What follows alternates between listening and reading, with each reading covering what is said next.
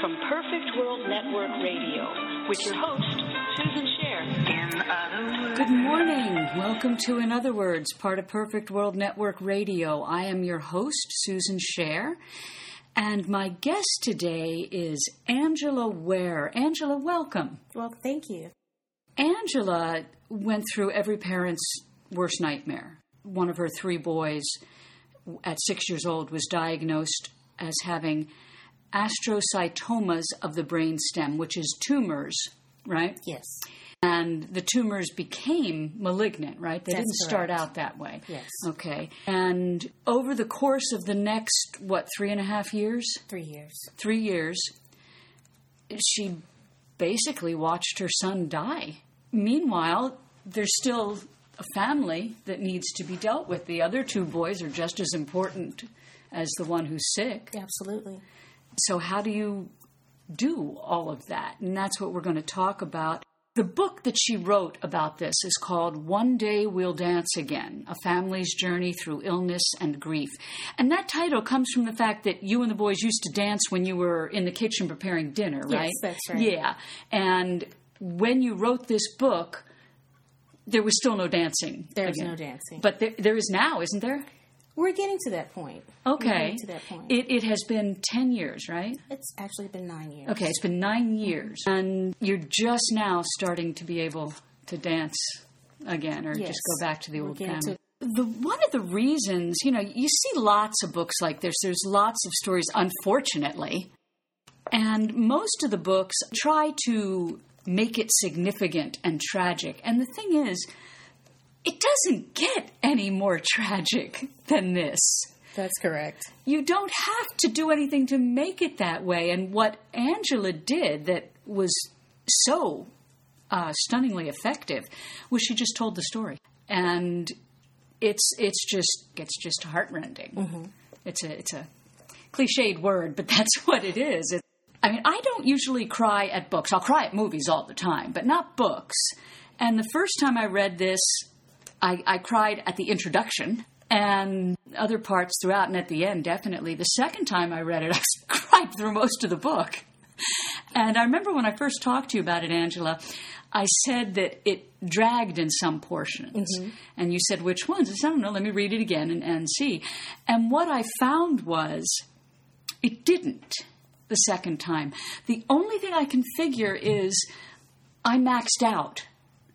I could only feel just so much. I've heard that from people. It seems that the closer you are to our family, the harder it is to read. I would imagine that's true. After reading it the second time, mm-hmm. I think it was just, I couldn't get into it anymore. Whenever you get too much tragedy, you numb out to it. Yes. And on a very small scale, I think that's what happened to me. And I say this partly because, listeners, this is a great book. But maybe you shouldn't read it all at once. First of all, let's introduce you.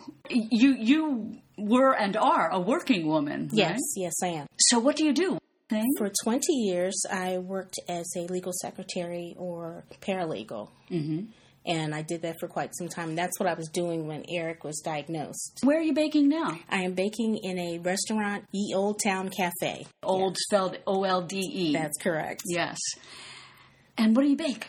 I bake everything now. I bake cookies and cakes, and I'm experimenting. I have been giving carte blanche to bake whatever I feel will work. I do banana bread and cranberry cookies, and I'm just having a wonderful time. Oh, that's great. So you found your passion. Yes. Outside of the family. It's wonderful, yes. Oh, how nice. How did that happen? Well, I like to bake when the children were small. Right, that's when you would dance in the kitchen. Everything, mm-hmm. and everything was from scratch, and that's just something I did. Mm-hmm. And I stopped baking, of course, when Eric was ill, and then once we opened up the bakery, I was the primary employee since Aaron was in school. Yeah, Aaron was 10. We'll go into more of this later, but he was 10 when he opened the business. And after the business closed down, I was looking for something, and someone was kind enough to give me a job as a line cook because I had experience in that. And from there, I sort of backtracked to prep cook, usually go from prep cook to line cook. And the owner knew I was a baker, and she decided after watching me do my job correctly as a prep cook that she'd give me a chance as a baker. Okay. So she allowed me to make a few things, and they sold very quickly, and she said, "This is great." And I started cranking out baked goods, and that's my job now. That's great. What recipes have you created on your own from whole cloth? A triple chocolate cake that I used to make for the children for their birthday. And it's a rich chocolate cake, chocolate icing, and mini chocolate chips all around. And it's fantastic. They love it. And it's every birthday I make that, so I'm making that now.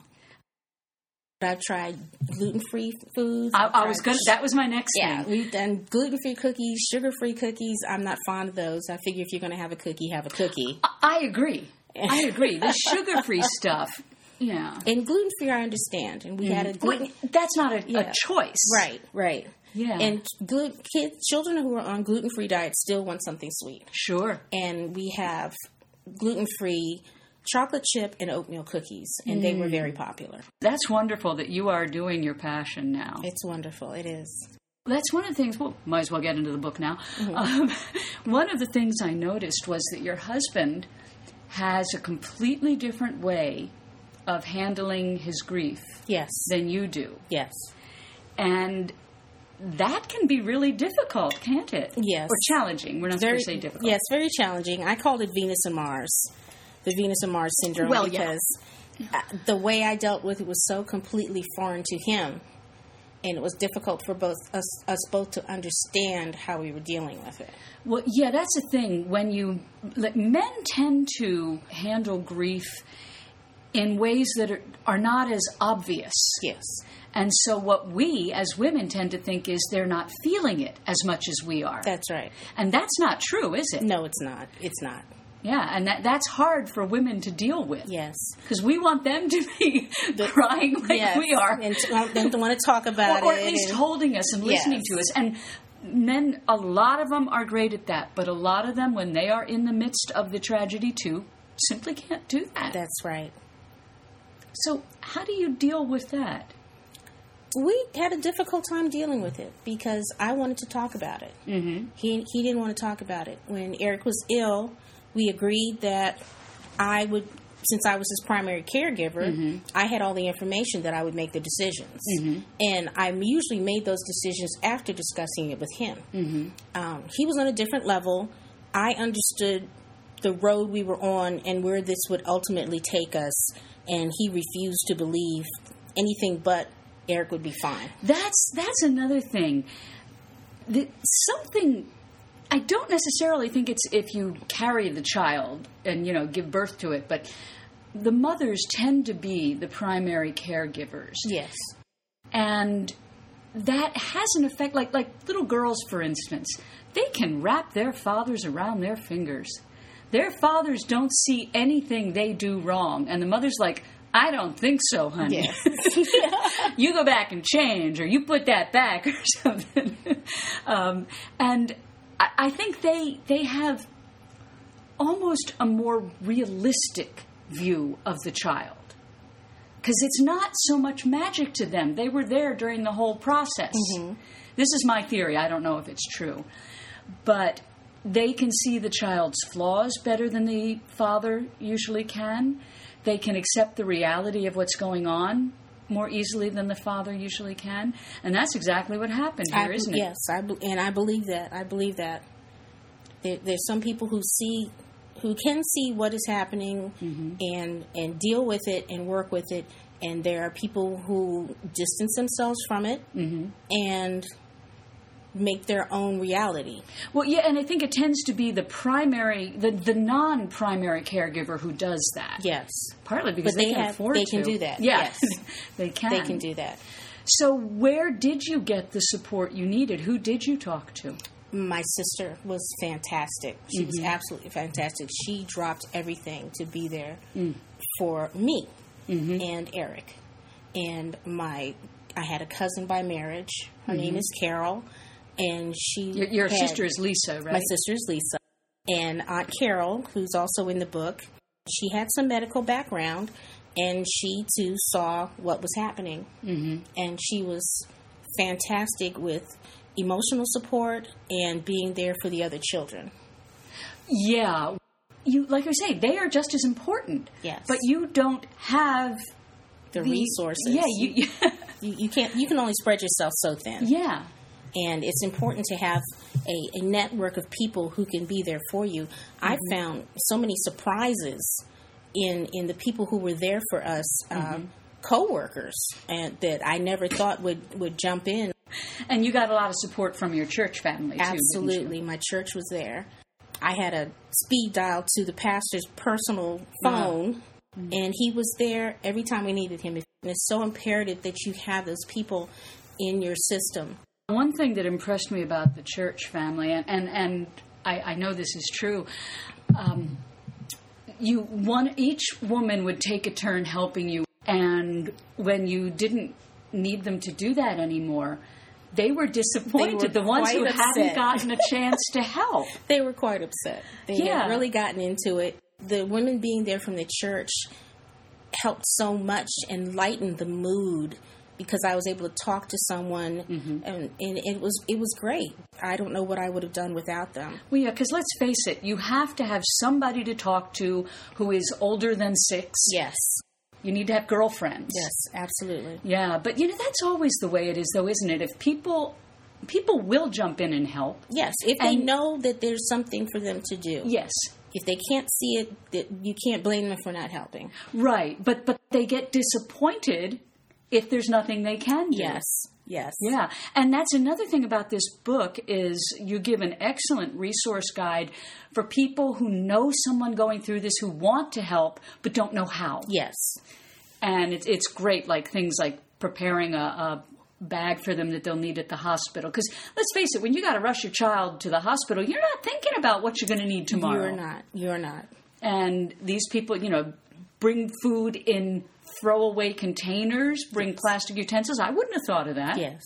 You don't want to put additional pressure on a family to remember whose pot was whose and making sure it's washed and gotten back to you, or if they drop it and break it, it's just too much stress at that point. And providing a container that you don't have to worry about anymore is such a blessing that it takes so much pressure off the family.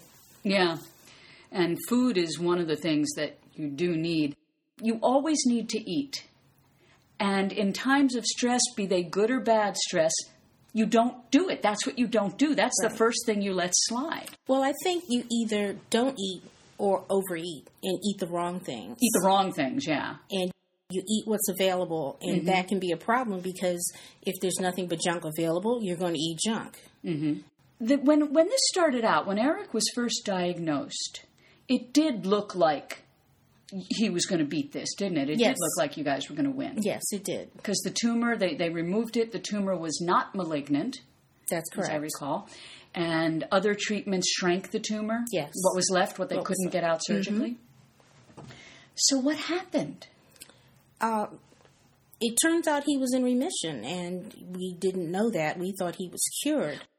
Something stimulated it to grow again, and when it began to grow again, that's when when they did another biopsy and it turned out to be cancerous. That's when we were in really big trouble.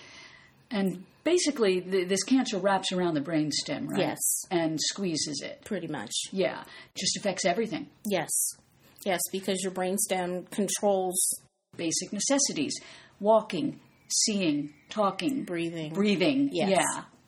His first symptom was that he started stumbling. Yes, that was the first thing.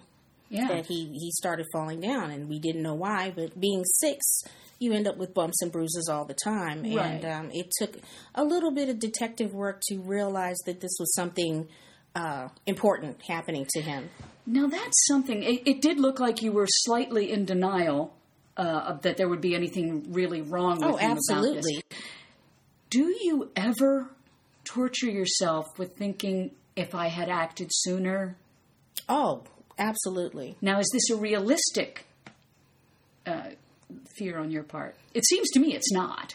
It is not. I've been assured by people who know this that we had done everything we could, and in fact more, because apparently this isn't often caught in an early stage. Okay. And for him, it was an early stage. Okay. And we were fortunate enough, and this is one of the things I had to deal with to figure out what positive things came out of it. And one of the positive things was we actually got extra time with him. That's right. He was diagnosed at 6, and he lasted until he was 9. And I had to learn to appreciate those 3 extra birthdays, those 3 extra Christmases. It's usually within months? I don't know that. Oh, okay. But it's pretty quick. Okay. And we were given 3 extra years. And another thing you said, you really got a chance to say goodbye. Absolutely. There's too many people who never get that chance. Talking about did you feel guilty and is there any reason to? That's one of the things you talk about, one of the support groups that you went to. The doctor said, you didn't do this. Yes. It's not because he was sitting too close to the TV. It's not because you ate this when you were pregnant. It's not because that. You didn't do it. We don't know why it happens, but it's not you. It's important to hear that. Yes, you have to have somebody tell you that. These were not things that would have caused anything with him. And I know that for certain in my heart because I had identical twins. If it was something that I did, then it would have affected both of them. Right. Well, it seems to me, too, that even though you know that, absolutely, it's still, your job as a mother is to keep your child safe, and That's you didn't. Correct. Yes. And it's hard to deal with that. After her son died, she started writing a journal to him. I visited the doctor today. He did most of the talking. He said that I have to let you go in order to get through my grief. My heart tells me that I failed you. He, being the doctor, asked me that if I stood before God tomorrow, could I say with all accounting before him that I failed you, that I was a bad mother? No, but God is not my heart. And that's what it comes down to. It doesn't matter what you know. I mean, it does, but you still... It's how you process it. Yeah, you still didn't protect your son. Right. And you'll always feel that way. Does it make you more nervous about Bryce and Aaron? It doesn't. Okay. I have to say I'm a little surprised. Why doesn't it? Initially, I was concerned about Aaron. Mm-hmm. Because he's a twin. Because he's a twin. Mm-hmm.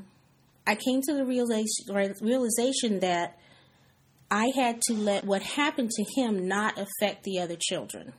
As Aaron told me once, we were talking about how long we had Eric with us, and he said, Mom, I've known him longer than you have. That's right. And he's absolutely right. Yeah.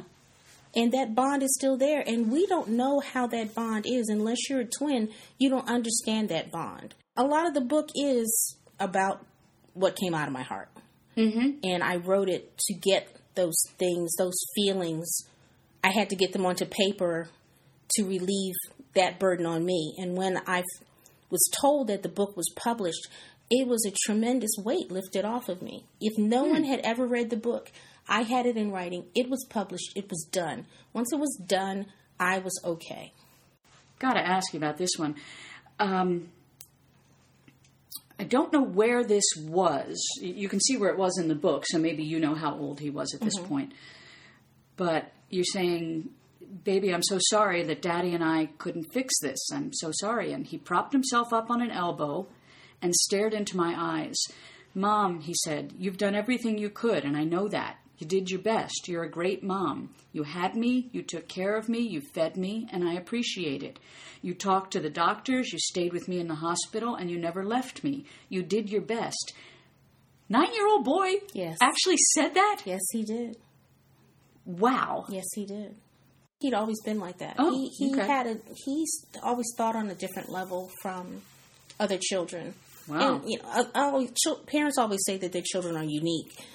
But he truly had an ability to look at things outside the box. Mm-hmm. Unlike his siblings or his cohorts. You have a comparison there, a basis of comparison. He definitely always had a different way of thinking. He understood jokes on a different level. He understood puns, and that's really. I mean, it's funny because you have to be a certain age to understand things like that. Generally speaking, yes. And he developed an even greater sense of awareness as this went on because he knew where it was going. That was another question I was going to ask you. When did he know he wasn't going to get better? Or do you have any way of knowing that? I think he knew longer than we did. I would imagine so. I've heard this sort of story, is that the child waits for the parent to be ready. Yes. But there was a point in time where I allowed him to make his own decision that he'd had enough. Yes, that was at one point in the book, and you're at the doctor's. You're sitting there, and Eric just says, "No more, Mom. That's enough." Mm-hmm. And you said something like, "Baby, do you know what you're saying?" And he said, "Yes."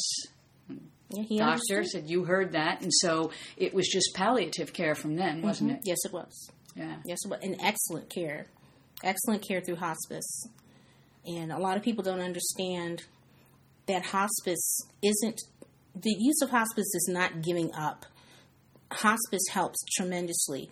Things that we had to pay for out of pocket as he was a patient were paid for 100% through hospice. And is this an insurance thing? This is how hospice works. I mean, insurance covers all of it? I think this was through the insurance. We never found out because we never received a bill. Oh, okay. For instance, he was drinking Pediasure. Mm-hmm. I don't know how much it is now, but back then it was $3 a can. Mm-hmm. And we were buying the Pediasure 2 or 3 cans at a time because we just didn't have the money. Mm-hmm. And through hospice, they found out we wanted Pediasure, and they said, "How much do you want?" Mm-hmm. We said, "Well, he drinks it 3 or 4 times a day." And the next day, we had 3 36-can cases sitting on the doorstep. You talk about a woman with the insurance company who was just an angel. She was wonderful. She was wonderful. Yeah. I wish I could find her now. This isn't the kind of story we usually hear about insurance agents, so I would like to tell the story. I had been told by friends that you could get a case manager through your insurance company. And when I called the insurance company, of course, I got the runaround, as we usually do. Mm-hmm. And I said, I'd like to get a case manager. And they said, "We don't know what you're talking about. We don't have that kind of thing." And if you had a case manager, you wouldn't have to explain your problem over and over to different people. You talk to that person directly. She'd know what the situation was. She'd know what kind of referrals you need or didn't need. And it would be great. But I didn't have this. Well, I got a call one day from the insurance company, and this woman says, "I've been reviewing your files, and I believe you need a case manager." Wow. Really? And who'd have thunk it? She became our case manager. She's the one we called if we had any questions, and they didn't necessarily have to be about the coverage, but things we required. Like that was what impressed me. Mm-hmm. Because she was just dealing with the whole situation, not just what insurance could do. Right. And she was actually making suggestions like, "Did you know we will pay for that?" Yes, she did. And I don't know if she ever got in trouble about that, but that was wonderful. She was furious when she found out that when he was discharged and couldn't walk, they had wheeled him to the car, and we carried him from then on because no one bothered to check about a wheelchair. And I was carrying him from place to place, and he had gained a tremendous amount of weight because of the medications he was on. Right. And she says, "Well, what's going on?" I said, "Well, I just carried him." And she says, "What are you talking about? You don't have a wheelchair?" I said, "No, they discharged us without it." And she said, "I'll call you in 20 minutes. And less than 2 hours later, we had a wheelchair compatible for him that could support his head and keep his arms in place because he couldn't hold his head up anymore. That's right. And it fit into my trunk. She asked me what kind of car I had. Mm-hmm. It was able to fit into the trunk. I mean, she was absolutely wonderful. And when she found out some of the things that we were dealing with that we shouldn't have to be dealing with, she was furious for us. And she was there to fix it. And it was a wonderful experience. Wow. So this is important for everyone to know. If you're dealing with it, don't do it for every little claim, but if you're dealing with something huge, get a caseworker. Yes, get a case manager. Case manager, okay. And do you want to say her name? I don't remember her name. Oh. It's in the book, I think. But I think I used a pseudonym for her, so I'm not sure. Yeah, I don't think it was. I think it was a pseudonym. Okay. Anyway, I like to hear good stories. Yes. I think what's important about this, One Day We'll Dance Again, is that it's not all sad. No. It's not draggy sad, oh my gosh, I can't read another minute of this because it's so sad. Right. We're a family, and things happen in the family that sometimes, even though you don't want to laugh, are pretty funny. Yeah. One of my favorites was he wakes up at 4 a.m. and asks for chocolate pudding. And you said, we do not serve chocolate pudding at 4 a.m. We do not. No, we do not. Hang on a second. Okay, and what were some of the funny things? I don't remember. When you say them, I'll know them. Well, you were talking about being Jewish, there's going to be food. Right. Oh, the chicken. Should I tell about the chicken? Yeah. Oh, here's one thing that I recognized because my father was dying one summer, and I didn't tell anybody. Mm-hmm. And you know why. It says, I was already tired of people looking at me with pity. I saw the women as they mouthed, oh, that poor woman, to each other as though I was not there. During Sunday services, as I passed by 2 women, one stage whispered to the other, that's the woman whose baby died. And the reason I did not tell anybody is I didn't want people looking at me funny. I didn't want that. Mm-hmm. I really didn't. I needed emotional support, but I didn't want pity. Yeah, there's a difference. People looking at you with those sad eyes. Yes. Yeah. And it's too much. I felt it was too much to bear. I'd rather people say nothing than, oh, yes, you poor thing. Well, see, now because I'm not the poor thing. Eric was the poor thing. Well, that isn't the way it looks from the outside. Right. I mean, let's face it. He doesn't have any problems anymore. That's right. You are the one that have to deal with all of it now. He doesn't. At least he's not dealing with the things he had to deal with. He wasn't dealing with all the pinpricks and the tests and the invasive therapies and the pain. And he doesn't have to put up with the indignity of not even being able to hold his head up. That's correct. Because his brain never... I hate to use that term because that was what the problem was, but his awareness and acuity never... He was there till the last second. He was there until the last second. Because that part of the brain wasn't affected. Yes, and I think the worst thing for him, he was very hurt that he couldn't keep up with his brothers anymore. You could see the hurt in his eyes. And even when he called him his best friend, Kyle, came to visit, it got to the point where he rejected Kyle because he was embarrassed that he couldn't play. Did you ever... We're going to talk about Kyle in a minute, too, because he was an amazing friend.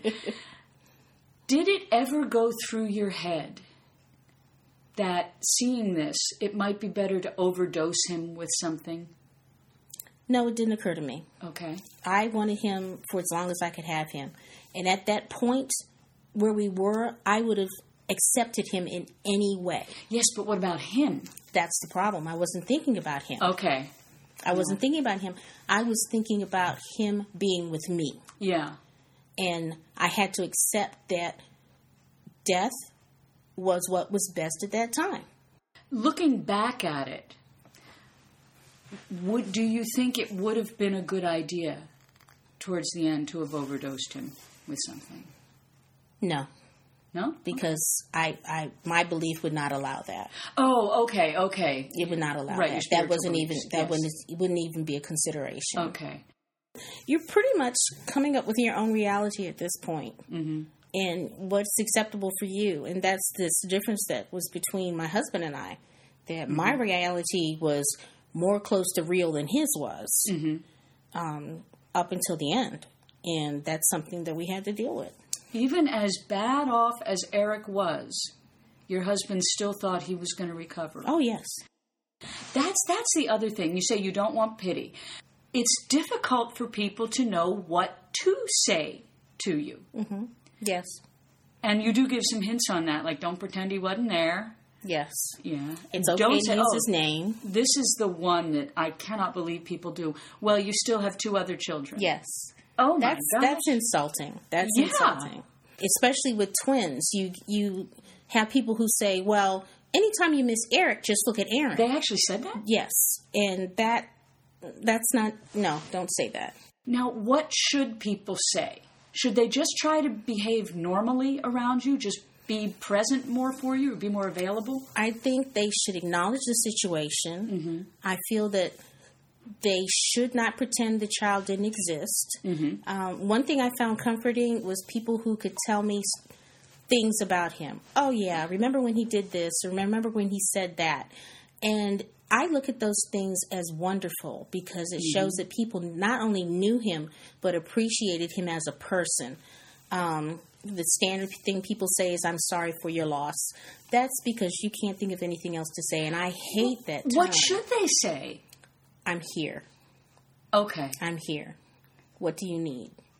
Okay. Better than what do you need is stepping in and just doing it. Now, you have to have a certain level of connection with the parent before you do this. Mm-hmm. We had cousins who came in and cleaned the house from top to bottom because it hadn't been cleaned in months because I was busy. Did the laundry, got the mail, brought in some groceries. Mm-hmm. Take the kids somewhere, anywhere, the park, the movies, a museum, for a walk even. Stay connected with the other children. Don't disappear. That's the worst thing you can do. Don't ignore the situation. Be there for them in some manner that's comfortable for you. And I think that's the most important. Squeeze their hand. Give them a hug. If you have nothing to say, I don't know what to say. That's perfect. Okay, because that's what I usually say. Because I really don't know what to say, because I know nothing I say is going to make a damn bit of difference. Nothing makes a difference. It really doesn't. But I'm here was the best thing I could hear. Just be there. I mean, things that help. Gas cards, little pin money for the hospital. Make sure you have some money to get a snack or something from the cafeteria or the vending machine. I had a friend that got the car filled up. It's just little things like that make such a tremendous difference in the family and how it's running that are so much appreciated. So basically, you want people to allow your life to go on as normally as possible. As normally as possible. There's another thing I want to look at here. This was at the funeral. Oh, and I love the way you handled the twin, Aaron, didn't want to go. Yes. And I love the way you handled that. It's like you regretted not seeing him more just before he died. Right. You will regret this. You are going. Yes, you are going. Yeah. There's no question about whether you're going, but the way we handled it was we assigned a relative to him. He came in when he was comfortable. When he was uncomfortable, that relative took him back out. They waited until he could come back in. Eventually, he was able to sit through part of the service.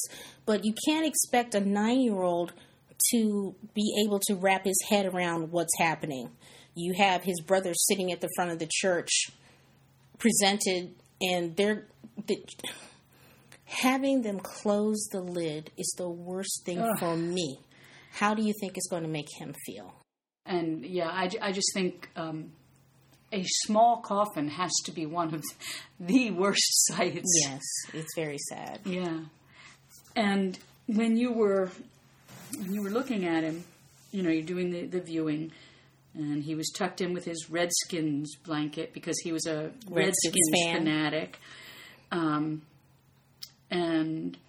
I wanted to grip the sides of the casket and scream. I'm sorry, I'm having trouble reading this. I wanted to drag him out and beg God to bring him back.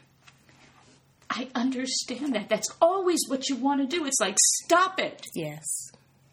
It was so difficult. And the thing that kept me from doing that was not the hundreds of people who were there. It's the fact that that's the last thing Eric would have wanted me to do. Oh. That's how I felt that he would not. How come I'm crying at that and you're not? I cried when I wrote the book. And you're listening to In Other Words. I'm your host, Susan Scher, and my guest is Angela Ware, author of One Day We'll Dance Again. What I know is that most marriages do not survive the loss of a child. How did you? I mean, particularly when you had such different ways of handling it when he was dying. Well, I knew because I had done research. I majored in sociology. Oh, okay. And one of the courses we had was death and dying. Mm-hmm. And in part of that, we looked at the statistics, various statistics, and one of them was on marriages. And what is it, like 75%, 80%? It's about 80%. Yeah. And it's hard because you both handle it differently. You both handle the situation differently. You both have different feelings about how things were handled. Yeah. A lot of times you don't share those. I would think there's a lot of blame, completely irrational. But yes, there is. There's the guilt. There's whether or not you appreciate how the other person is dealing with the grief. One of the issues we had was I handled all the arrangements myself because my husband was unable to. At that time... But that was also the agreement you had made. We didn't have an agreement. Oh, wait, I'm talking about the medical treatment. You're talking about the arrangements.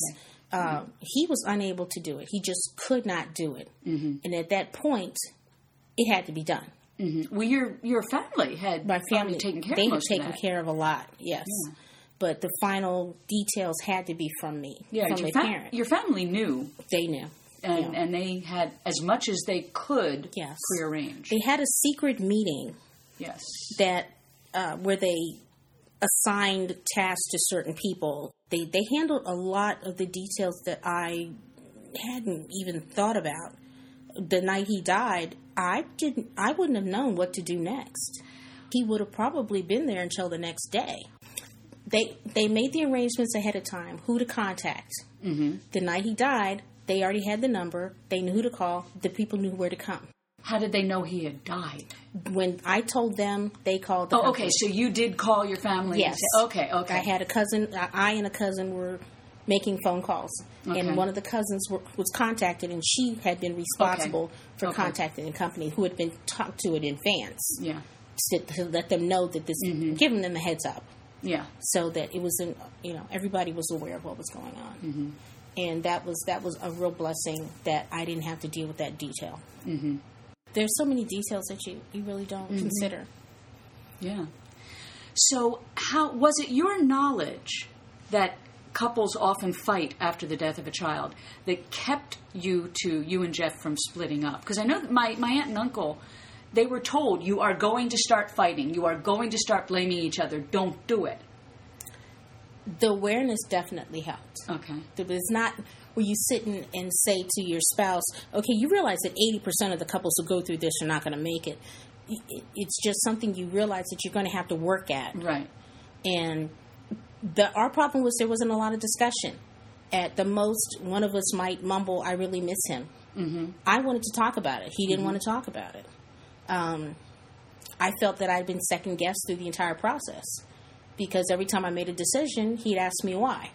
Or, well, not why as in information, but why would you even decide that? And I felt if we had sat and talked about it, we could have made the decision together. Don't allow me to make the decision and then question my decision. So this went through the entire process during his treatment and everything.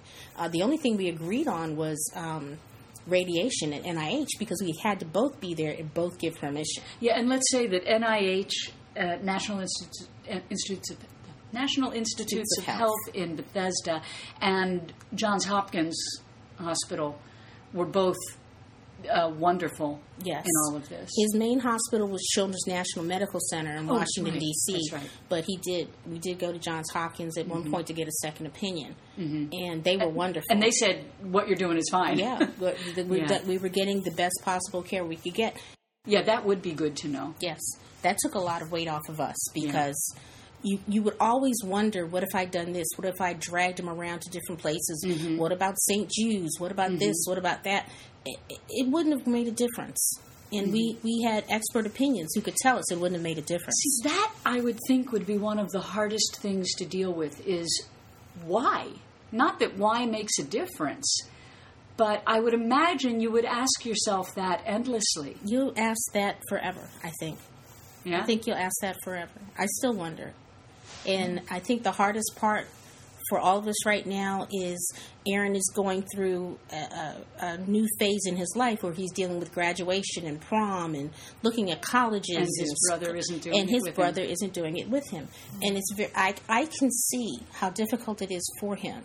And one of the things that would be difficult for the children, I'm sure, he got a lot of extra treats and stuff. Yes, Eric did. Eric did. And, of course, the brothers were jealous, even though they realized that they didn't want to switch places with him. Yes. But I would imagine once he died, they'd have a lot of guilt about that. They did. How do you deal with that with him? Aaron especially went through that because there was an episode where he did explode because Eric was getting all these wonderful toys and treats and, a SpongeBob SquarePants television and things like that. I love the father's response to that. Boy, who'd you con that out of? Yeah. And he was just livid that his brother was getting these. Also, Aaron did not like school. The only reason Aaron showed up for school is because Eric was there. Mm-hmm. Eric loved school. And he was tortured because he could not attend school. It really hurt him that he couldn't go to school. And Aaron thought every time we left the house to go to treatment, we were going somewhere fun. He actually thought that? He thought we were having a blast while he was at school. Oh, my gosh. He did not understand the situation. He did not understand it, but you're talking to a 6, 7-year-old. Right, yeah. And once, I don't know if I included this or not, I picked him up from school. He had raced home from Children's National to pick him up in time for school. And I have to do the voices. Aaron had a really deep voice, and Eric had a lisp. And Aaron gets in the car, and he already has an attitude, you can tell. And he slams the door, and he says, "Well, what did you and Mom do today while I was at school?" And Eric says, "Well, first we left you, then we went to House of Pancakes, then we went to Six Flags, then we went to Hershey Park. We had a break and we had lunch at Pizza Hut. After Pizza Hut, we went to Toys R Us. And after Toys R Us, we went to the movies. And after the movies, we came and got you." He lost his mind. And he's just apoplectic about this. I mean, hiccuping and twitching and furious. And I said, "Aaron, do you actually think we could have done all those things in one day?" He says, "No." Then why are you so upset? Because it sounds so cool. And it was just so funny that Eric, he kept his sense of humor the entire time, but he thought that was great. And how he came up with it so fast, but he knew his brother could not stand the fact that he wasn't in school. Oh, I said I wanted to talk about Kyle. That was his friend who, at the one of the birthday parties, Eric couldn't go skating with everybody else. Yes. And so Kyle sat on the bench with him. Kyle was his best friend. Yeah. And when you're talking to a 7-year-old at a skating party who decides to spend his time with you because you're not allowed to skate because you might fall and break your shunt that's in your head, that's a true friend. Yeah, at 7 years old, And Kyle had difficulty. We found that after Eric's death, we didn't have that much contact with him because Kyle was Eric's friend, not Aaron's friend. Right. And Kyle had a very, very difficult time dealing with the death of Eric because they were such good friends. I mean, he was the child who his mom would bring him over after school, and he and Eric would lay on the sofa and play with army men. And because he knew he couldn't walk and go outside and play. And she brought him over. She was wonderful. Kyle's mom was fantastic and would bring him over to play. And they were so very close. And she allowed him to keep that part of his childhood where he could play with his friends. Wow. And for a kid to have a best friend like that is just something that you can't buy. Do you know how Kyle is doing now? I spoke to Kyle about a year ago, and he's doing great now. Oh, good. He's doing really good. Good. And a year ago, he was how old? That would make him 16. 16, okay. So your boy's 17 and 19 now, right? Yes, that's correct. Yeah. Okay. Now, we said we were going to talk about the other boys. So Bryce, what's he doing now? He is in the Marines. His goal is to become a member of the Marine Corps band. Oh, what's he play? He plays everything. His instrument of choice is the euphonium. And I've heard of that, but I don't know what it is. It's a cross between a tuba and a trumpet.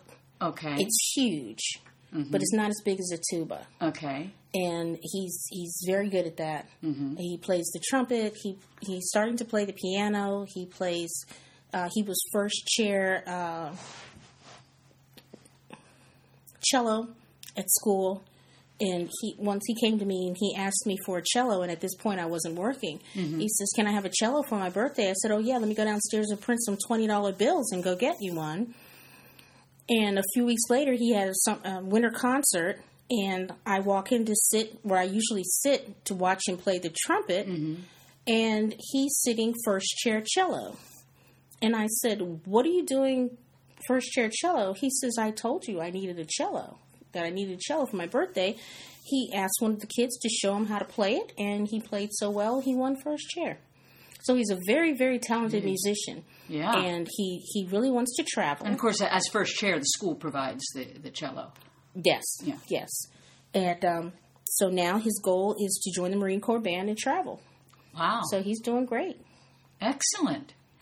Now, Aaron started a company when he was 10 years old. Yes. Roughly a year after his brother's death. Yes. And it's called Sweets by Aaron Dojangles. Yes. I love the Dojangles yes. part.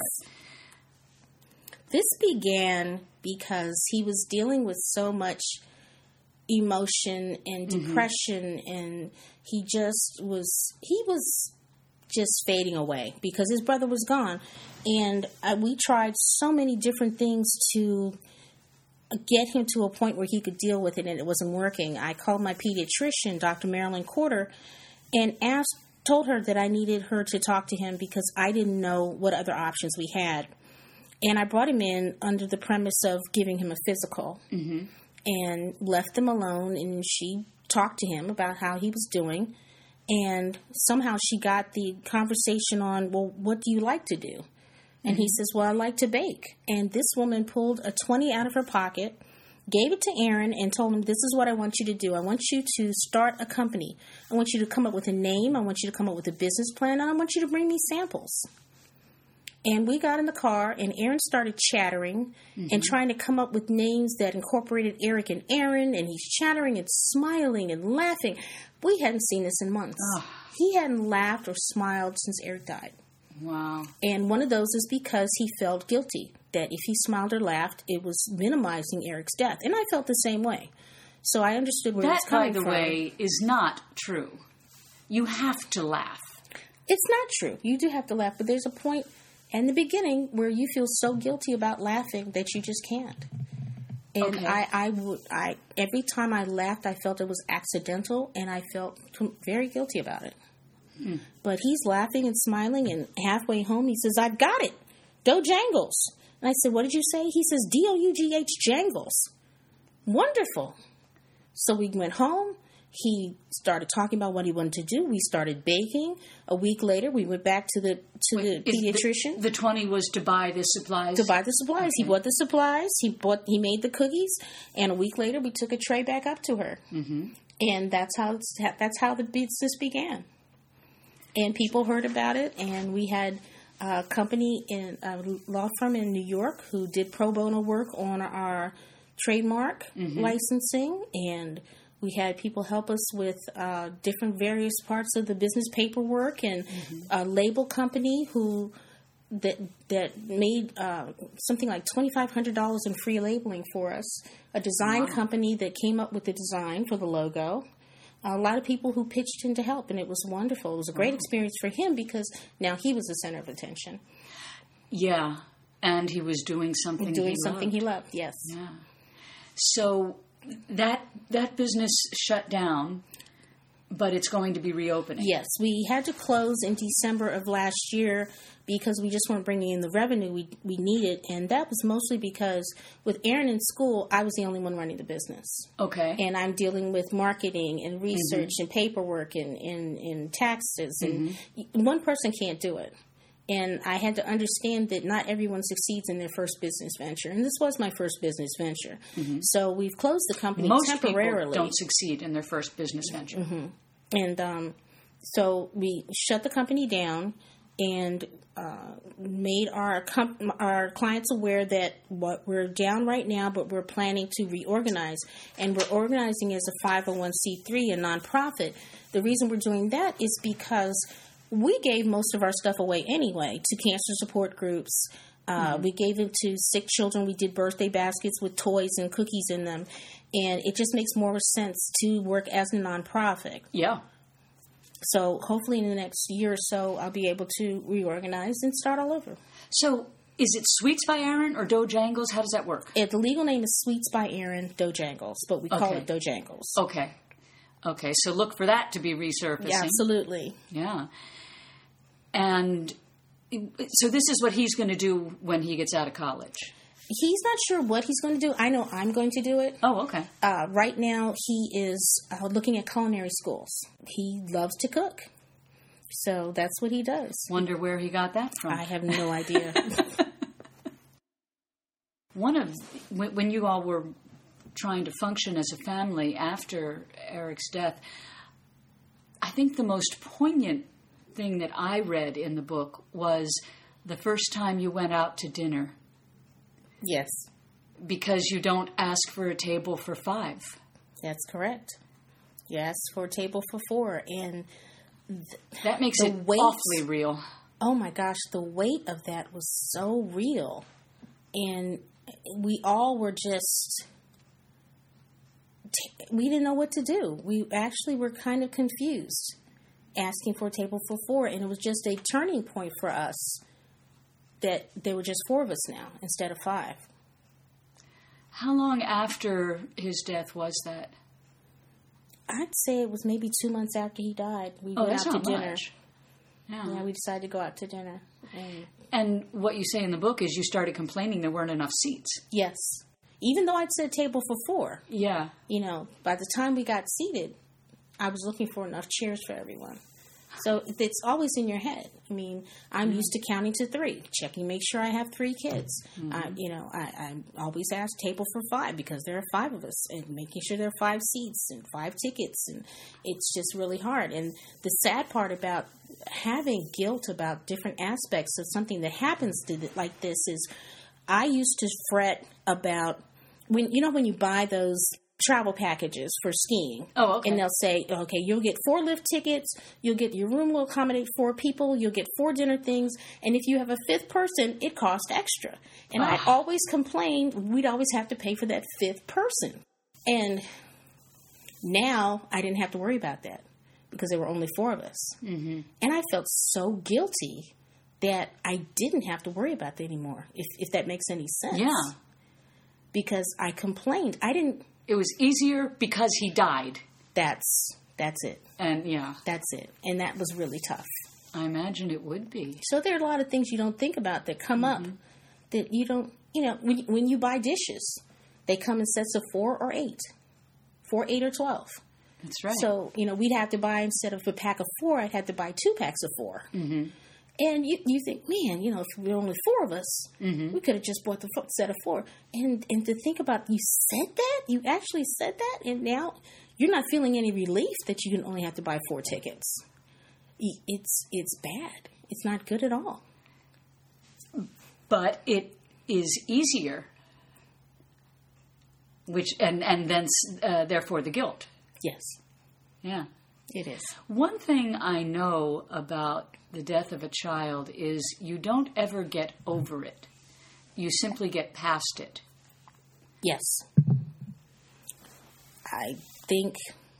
I try not to say getting over it, because I feel like when people say you need to get over it, it's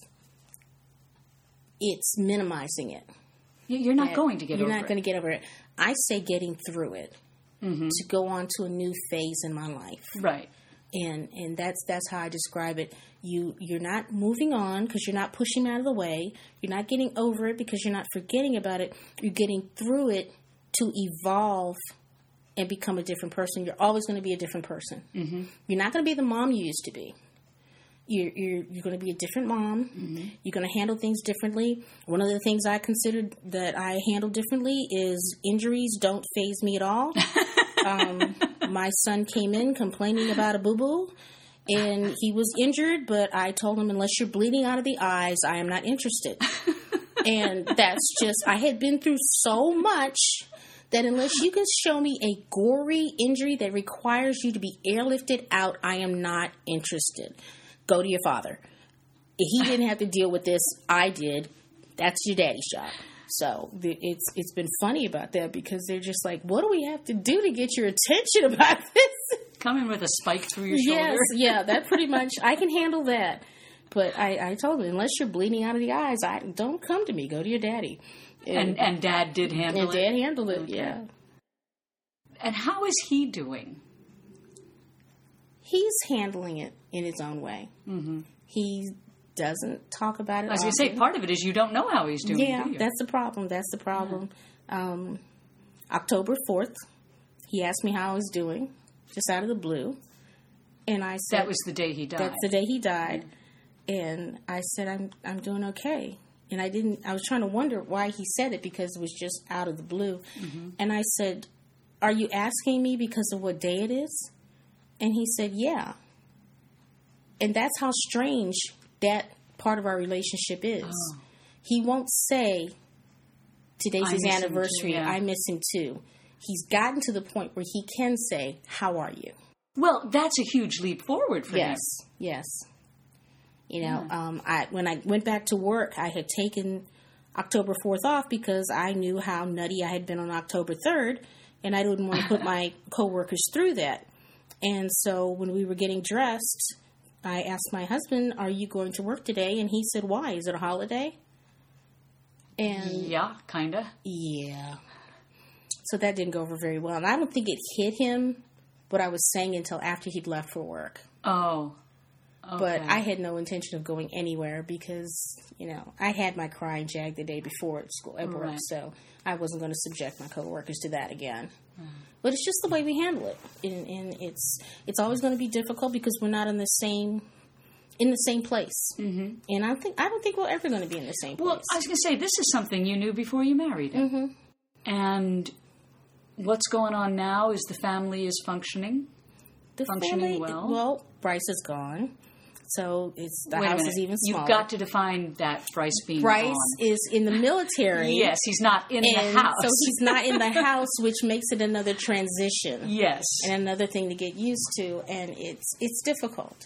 Mm-hmm. The house is even quieter now.